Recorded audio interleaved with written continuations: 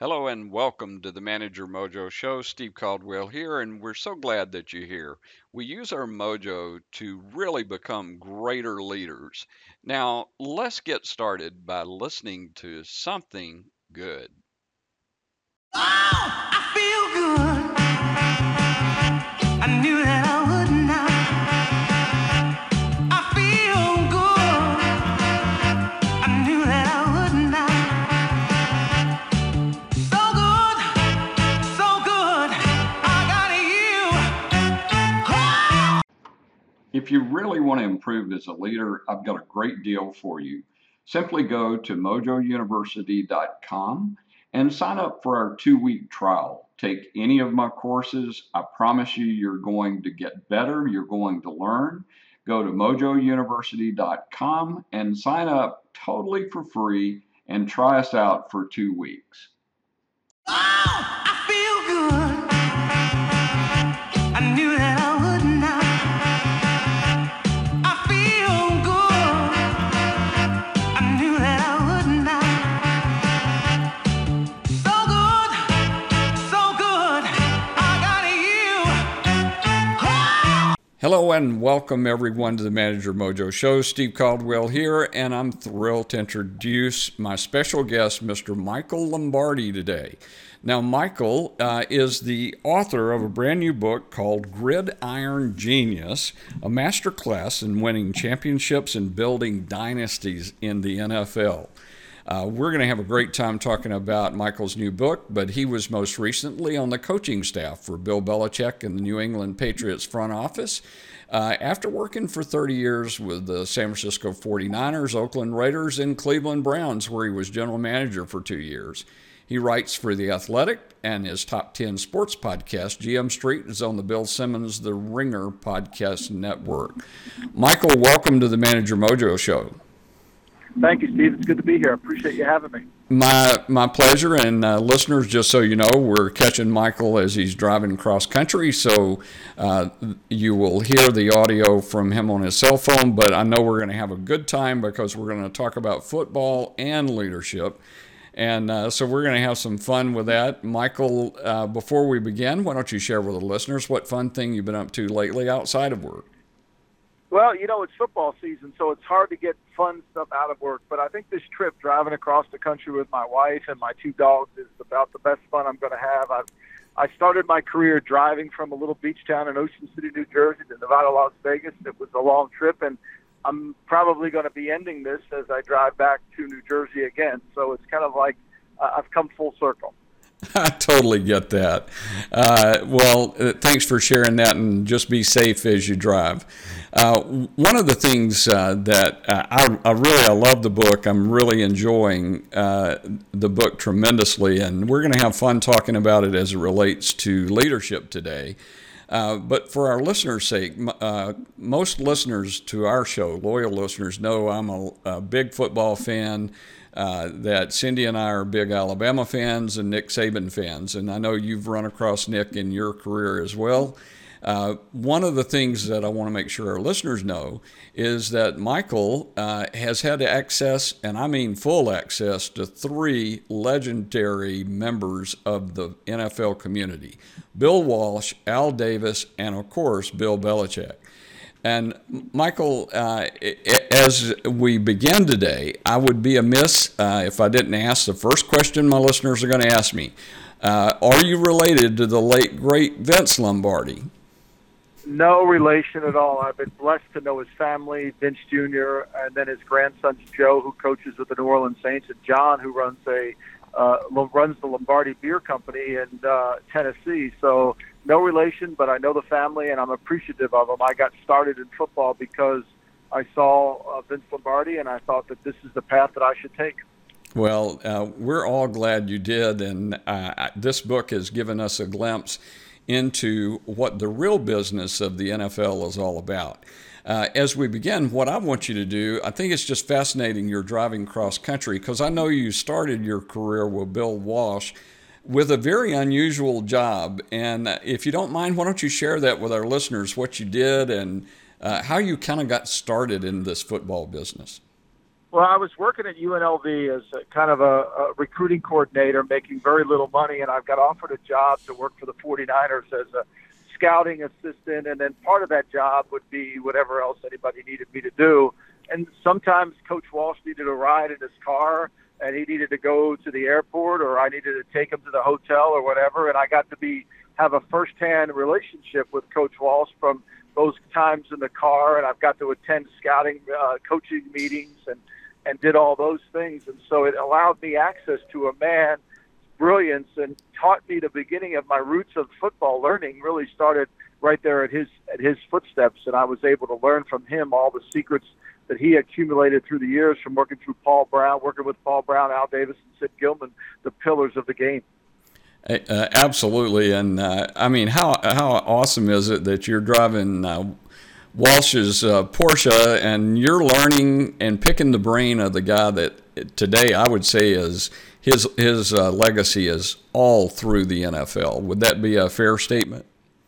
No doubt. And, his leadership skills, what most people, Steve, misconstrue about Coach Walsh is they get so caught up in the West Coast offense, which was truly his baby and his what he designed and developed. However, that being said, he really was about leadership, and it was about his standard of excellence and about making sure the organization's culture was always at the best part it could be. And that's what he built in San Francisco.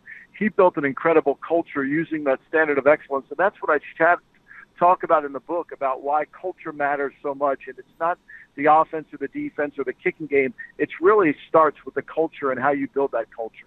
There's no question about it. And we hear today in leadership all the time, you've got to build a great culture. But frankly, I think that what has happened is that people have minimized what culture really is. They almost think it's like some type of community or relationship thing, and they don't realize how much more culture really is to a company. And you point this out very clearly in your book. And I just want to bring this out for our listeners because I want them to go get their own copy, because I don't care if you're a CEO today, you should be reading Michael's book, or if you intend to become a CEO. The simple fact is he points out leadership qualities that all of us must master. And you talk about the standard of performance by Walsh, and you listed 17 things that really go about making up this culture. And I'm just going to list a couple of them. I want all our listeners, Michael, to go read it themselves so that they can really pick up on this. But a few that really jump out at me is that you got to exhibit a ferocious and intelligently applied work ethic directed at continual improvement. You got to demonstrate character, be fair, honor and this one I love, honor the direct connection between details and improvement, and relentlessly seek the latter. These 17 steps, if you will, I can imagine as a young man that this really made a significant impact on your life at that time, did it not? Oh, no doubt. I mean, and those steps led me to the conversation I had in a car with him when Coach Walsh asked me one day, do I know who Tom Peters was? And, I was thinking it was a trick question. I thought Tom Peters was the punter from South Dakota, and it ended up being the best-selling author writing this book, In Search of Excellence, which I had to go buy. And, this is one of the thrills of writing this book is Tom Peters writes a review of my book on the back cover, because I agree, Steve. I want this book to be on anybody's plate that wants to lead people, and it doesn't have to be in a sports field. It can be in any field. And I think the lessons learned that Coach Walsh was teaching are applicable to any field. And he believed that tremendously. He always felt that he could go run any company because it was all about culture and how he established that culture. His expertise was football, but his base and his foundation was all culture. And as a part of that culture, the thing that I love, and I think it's underestimated by businesses all over the world today, and that is the attention to detail that you have to have. you have to document the process that your people follow. Isn't that one of the things that he talked about? Yeah, no doubt. And I think what happens is we just think culture, as you said in the beginning of this interview, that culture is just get put in place and then it never maintains. It's like it's not a wild flower that just grows on its own. It has to be watered and nurtured every single day. And Walsh was making sure that that's what he did. He wanted to deal with that, and he understood that. And so he was the one nurturing it. He was the one having meetings with every department head to go over what he needed done and what he expected, because he represented the 49ers, and he wasn't just the coach, he was the leader of the culture.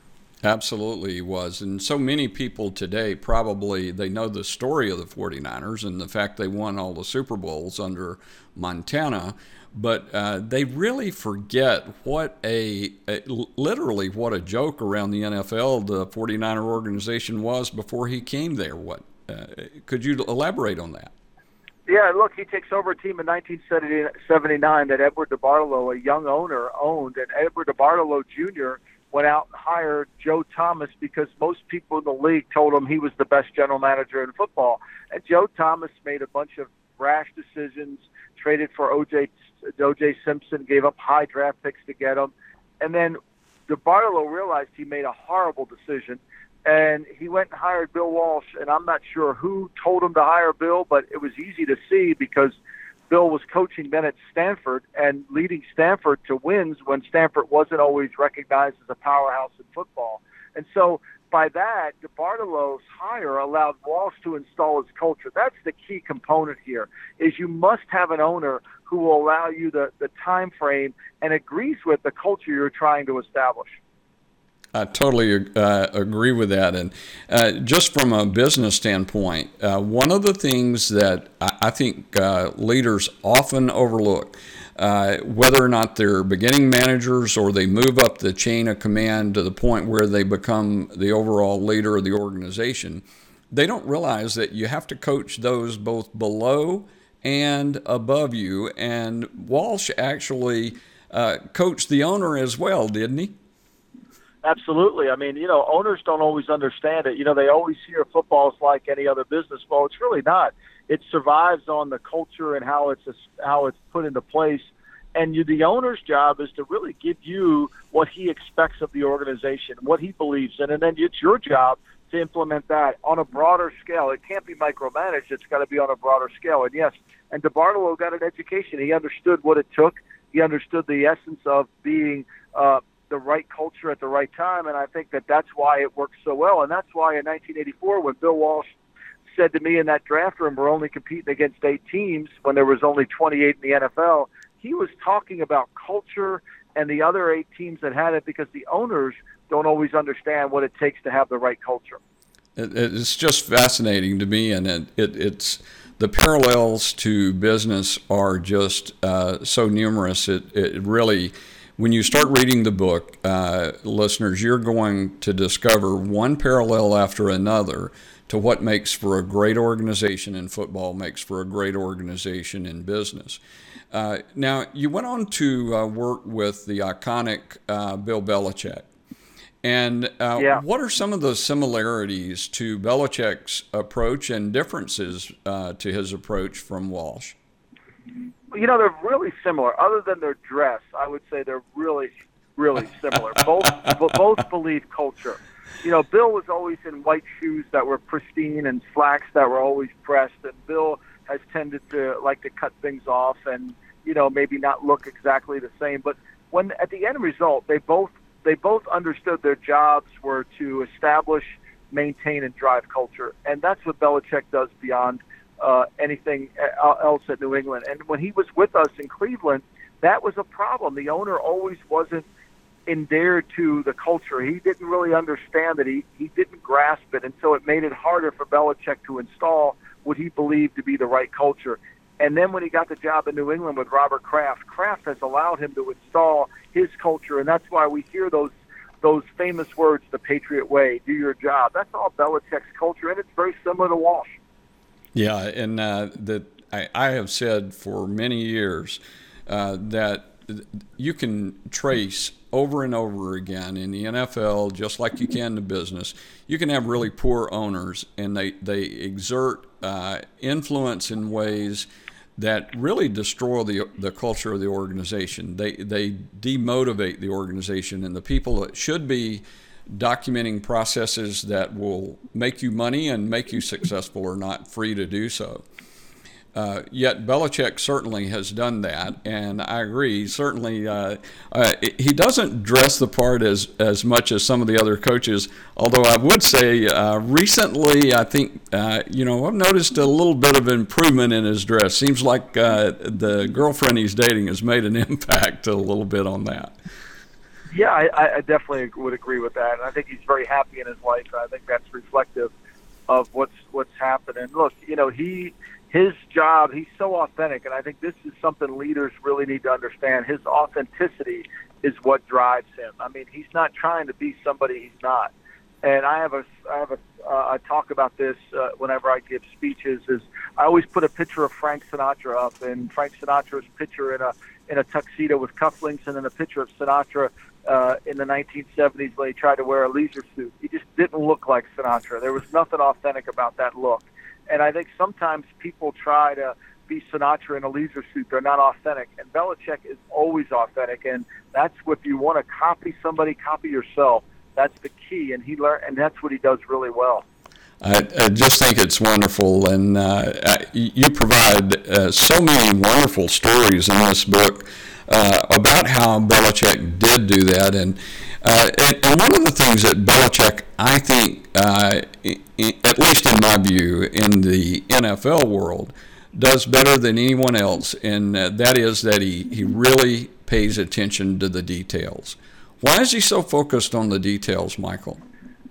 I read a book once by Ryan Holiday called "The Obstacle Is the Way," and in there's a line that says by Marcus Aurelius, the secret to all victory lies in the organization of the non-obvious, and that's what Belichick is so good at: finding the non-obvious and making sure the details are handled. And that's what wins. That's what separates good companies from great companies. That's what separates bad from good. And so you have to figure it out. And it's not always the path of least resistance. It's not always obvious. So you've got to spend time looking for it and understanding exactly where it is, and then organizing it and getting real great attention to detail when it comes to it. And I think that's what he's been able to do, and that's the difference. I mean, look, we know the NFL is a league where most games are decided by 7 points or less, and that margin of error is so small. We saw it the other night. Kansas City they're down by 10 points. The Denver Broncos on the road, and they find a way to come back, more so because Denver failed to realize where they were than Kansas City doing the things that they had to do. And I think that's where Belichick separates himself so much. I totally agree. Now, I also, though, want to point out, Michael, that you yourself are a very high-detailed individual, and that you've learned these lessons well and certainly applied them. In the foreword to Michael's book, listeners, Belichick gives him quite the kudos and talks about how he devised scouting methods that he still uses to this day, where he evaluates players and not just players, but what I found fascinating and what I wanted to talk about, Michael, was that you also evaluated coaches. Yes. Share a little bit of insight with us, if you would, maybe just a touch about why was that important? Well, because coaches are leaders, and we felt like to understand what made a great leader made a great coach. And there's 4 traits, the ability to have a plan, explain the plan, have trust amongst the people you're leading, and then command yourself. And those 4 areas we found were really the key components to what made successful coaches. And we always understood, and this is a Tom Peters-ism through Peter Drucker, is there's a difference between managers and leaders. Managers do things right, leaders do the right thing. And so when you separate those 2 areas, you really get a good, crisp, clean look at exactly what has to happen. And that's what we tried to do in Cleveland, and that's what we tried to do in New England when I was there. And actually, as you being an Alabama fan, Nick Saban's program in Alabama is really modeled after the Browns from 91 to 94. No question about it. And one of the things I've shared with our listeners here in the past one of my favorite Saban quotes is that we don't practice so we can get it right. We practice so we can't get it wrong. And Right. I just love that line because I believe that one of the things we don't do in business is that we really don't pay attention to the details the way that we need to. So many leaders that have been promoted in the ranks in the past have been more charismatic in nature, and they don't have a deep appreciation for the details that have to come about if you're going to create the correct culture. And so your experience in the NFL certainly has contributed, I think, to us understanding a different level of that. No doubt. I think that that's the key to success in anything you do, whether you're running the Boy Scout troop or you're running a high school volleyball team, is understanding it and not always thinking. You know, we confuse creativity with divergent thinking. And once you separate the two, when you look at divergent thinking of how to take something and make it better, take an existing problem, make it better, and not trying to come up with something completely brand new, you certainly move in the right direction. And that's what Walsh does. That's what Belichick does. And certainly that's what Nick Saban's been able to do. Absolutely. And Michael, one of the things that you included in your book that I think makes it revolutionary, and it's really awesome for those of us that are in business, because this is something that I coach my clients on. I talk about this a lot, but I've not yet seen anybody other than you, and go figure, it's in a sport about football or a book about football, where you actually included questions, very detailed questions, whenever you're going to go interview or hire a coaching candidate. I mean, this is the best detailed Q&A that I've ever seen for somebody to be interviewed about a job. What actually caused you to do this? Well, look, you don't just want to become a head coach. You have to. Al Davis taught me that when you're in the NFL, you don't work in the NFL, you live in the NFL. And so what I tried to do with that questionnaire is to try to see how much thought a guy has given to becoming a head coach.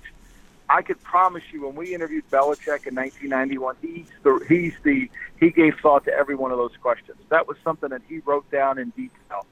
And so from my experience with him, and of course with Saban and others, all those details have to be covered. It's simple things like, why should we decide on the spot if coaches young kids are going to be ball boys? We should understand what we're doing, so nobody has to ask the question. And so what's your philosophy on that? Like, that's detailed thinking. And if you've thought that through, then you've thought about whether you want to be a team that goes for it on fourth down or want to be a team that is more aggressive on third down, or how you play the game. And I think that those questions, you have to think about those things constantly, because you just don't become a head coach just overnight. You have to really work at it, because remember this, there's no school to go to learn to be head coach. You got to do it. You got to do it on your own training. I totally agree with that. And just so that I can point this out, because I pointed this out in my own book, it was very simple. Leaders are made, not born. I mean, this is the whole point. You have to learn how to lead and develop cultures. You're just not going to come out of the womb knowing these things. You got to work at it. No question. And I think the NFL's missed a great opportunity to teach and develop more leaders. I think that's our problem. I think we promote coaches based on their knowledge of scheme, and we don't do a good enough job of continuing education on helping them how to lead and helping them understand what it takes to be a leader and developing their leadership skills. The Army doesn't sit there and have a quota for how many generals they're going to have. The Army develops leaders, and leadership takes over where the generals become. And I think that's really important. And I think we don't do we don't spend enough time developing those leadership skills and traits in our young coaches. I totally agree. As a matter of fact, that goes across business as well. People talk about the NFL being a copycat league, and because people will go from one team to the other and they copy schemes that they've seen. And people in business do the exact same thing. They go from one place to the other, and then they wonder, why do I fail here? Because it doesn't work. And they overlook this thing called leadership and culture that you go into great detail in your book to talk about. So yeah, and I think that this is an issue we have too. The NFL is a copycat league, and that's why I talked about you and I could go online today and steal every one of Emeril Lagasse's recipes. They're all available for us. But if we were to open up a store, we couldn't cook them all good.